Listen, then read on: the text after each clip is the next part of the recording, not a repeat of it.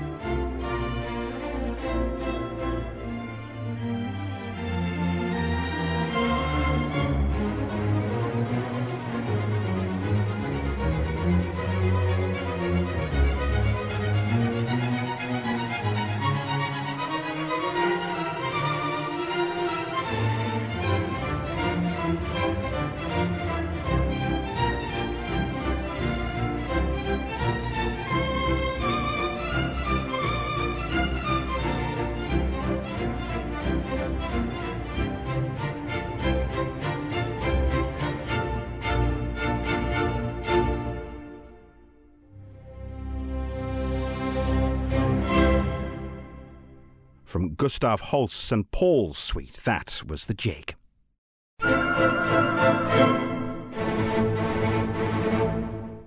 This is the Royal Philharmonic Orchestra. My name is Patrick Williams, and I am the librarian for the Royal Philharmonic Orchestra and the Royal Philharmonic Concert Orchestra. I have to make sure the music is on the stands for the orchestra at all the concerts we play. Sometimes that involves the music coming out of the library that we have, sometimes that involves music coming from elsewhere, but the long and short of it is that I have to make sure it's there, I have to make sure it's marked up specifically, there are bowings on it for the string players, and that everything is in order. So for a concert like this, that's getting on for 30 pieces per pad, per instrument. Now, I'm guessing that the word meticulous comes in handy here. Yeah, you have to be a little bit meticulous. I can think of other words for it, but meticulous is a more positive one.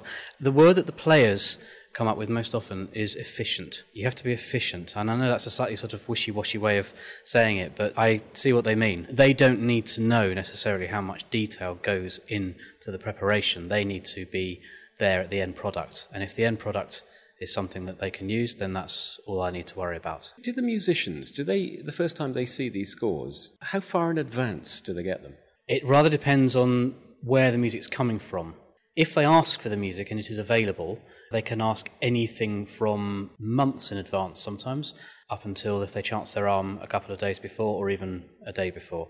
Whether they get it a day before is rather up to where I am and everything, but occasionally you get music which has been provided by someone else and the music doesn't turn up until very late in the day.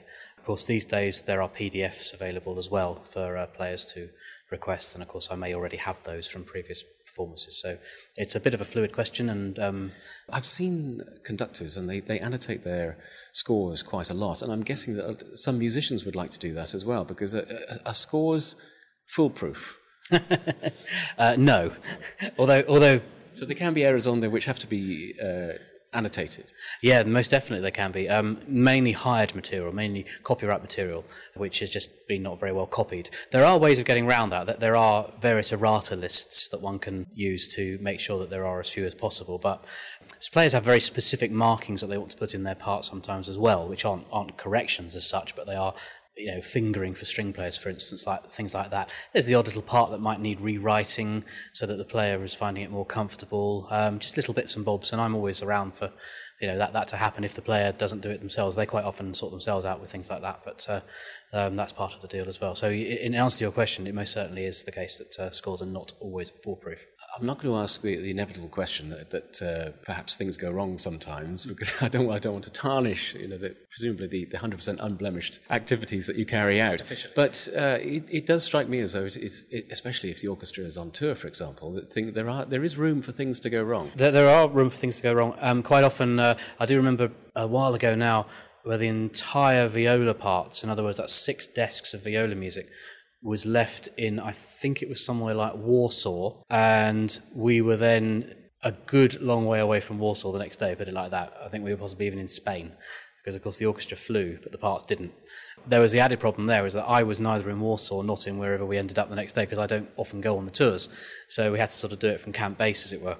I can't remember how we did it like that, but of course in these days of PDFs, things are possible that wouldn't be possible, say, 10, 20 years ago. It's normally things like this, if a piece of music is left at a venue from the day before, and there are moments of panic, but one tries to sort of keep it down. And you also, it's very nice to train your orchestra so that they are aware that if they do leave this piece of music at home, there is potential chaos, and the RPO is fantastic at that, I must admit. They are very, very good at looking after music. You said you are a librarian, and that is crucial, isn't it? Because it's not simply getting the scores into the right place at the right time. There's an awful lot of knowledge that you've got in the back of your mind about which would actually help things from going wrong.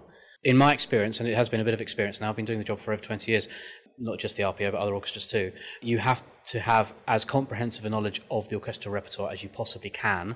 You also, of course, have to be able to read music to a sufficiently high standard that you are going to be cooperating and consulting with highly trained musicians, such as the ones we've got here, and indeed conductors as well. So that is always something which is you're always looking to improve on, just like the players are always looking to improve on their techniques. And so as much as you can possibly know about specific pieces of music, even things like if the players ask you, is there anything nasty in this piece? And you can say, oh, well, there's something that looks a bit iffy on the top of page 3, and I remember the last time we did it was blah, blah, blah, and something like this happened. So very, very specific examples of specific pieces of music. And the more knowledge you've got, provided it's not biased knowledge, provided it is genuinely knowledge that you need, you can help them out. And they then can either reject it or take on board. Yeah.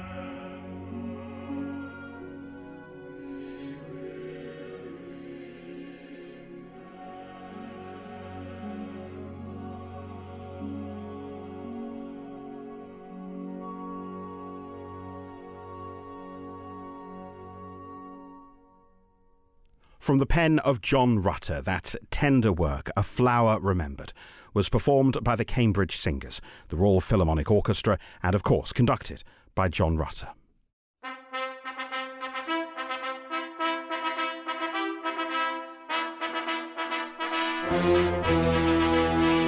Marvel within the magnificent Royal Albert Hall as the Royal Philharmonic Orchestra brings to life caped crusaders, magical wizards and swashbuckling pirates in the new musical adventure Movies Great Heroes. To experience this unmissable show, perfect for all the family, on Saturday the 7th of July 2018, book tickets now.